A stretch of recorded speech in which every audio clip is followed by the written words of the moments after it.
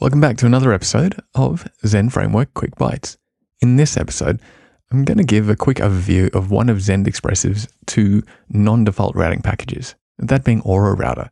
Aura Router is part of the Aura project, which is self-described as an independent collection of libraries. It was originally designed for PHP 5.4 by Mr. Paul M. Jones, or at PM Jones on Twitter, and Aura is, in the words of the repository anyway, powerful and flexible web routing for PSR 7 requests.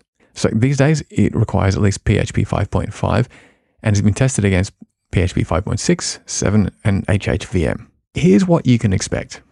It's installable via Composer and it supports PSR 4 autoloading. It supports the creation of individual routes with methods to support the HTTP methods of get, post, patch, delete options, and head. Similar to how I described FastRoute, each route takes a name, which makes them easy to reference, a path, and a handler, which can be a closure or a callback, an invocable, and so on. It's also similar to FastRoute and other routing packages in that you can provide a regular expression for the route, along with being able to provide default parameters and default values.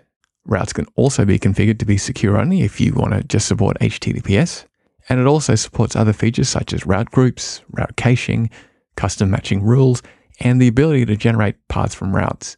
I mean, all in all, I have to say it's a really well-featured library. Looking at it from a Zend Expressive specific context now, Aura Router can be used with Zend Expressive via the Zend/Expressive/Router/Aura Router package, which is really cool because it takes care of a lot of the instantiation of the underlying objects from the Aura Router package. So, you don't have to do as much work as you might normally.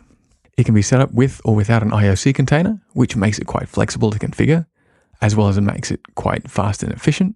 And if you're keen to get started, I have links to the documentation, which has good examples of how to get started using it, using the Zend Service Manager or Pimple IOC containers. And that's a quick overview of one of the two non-default routing packages for Zend Expressive, that being Aura Router. For more information, check out briefs.fm/Zend-framework-bytes, where I'll have links to all the relevant information that I've alluded to today. And in episode 9, I'll be giving an overview of the third of Zend Expressive's 3 routing libraries, that being ZF2 Router. I'll see you then.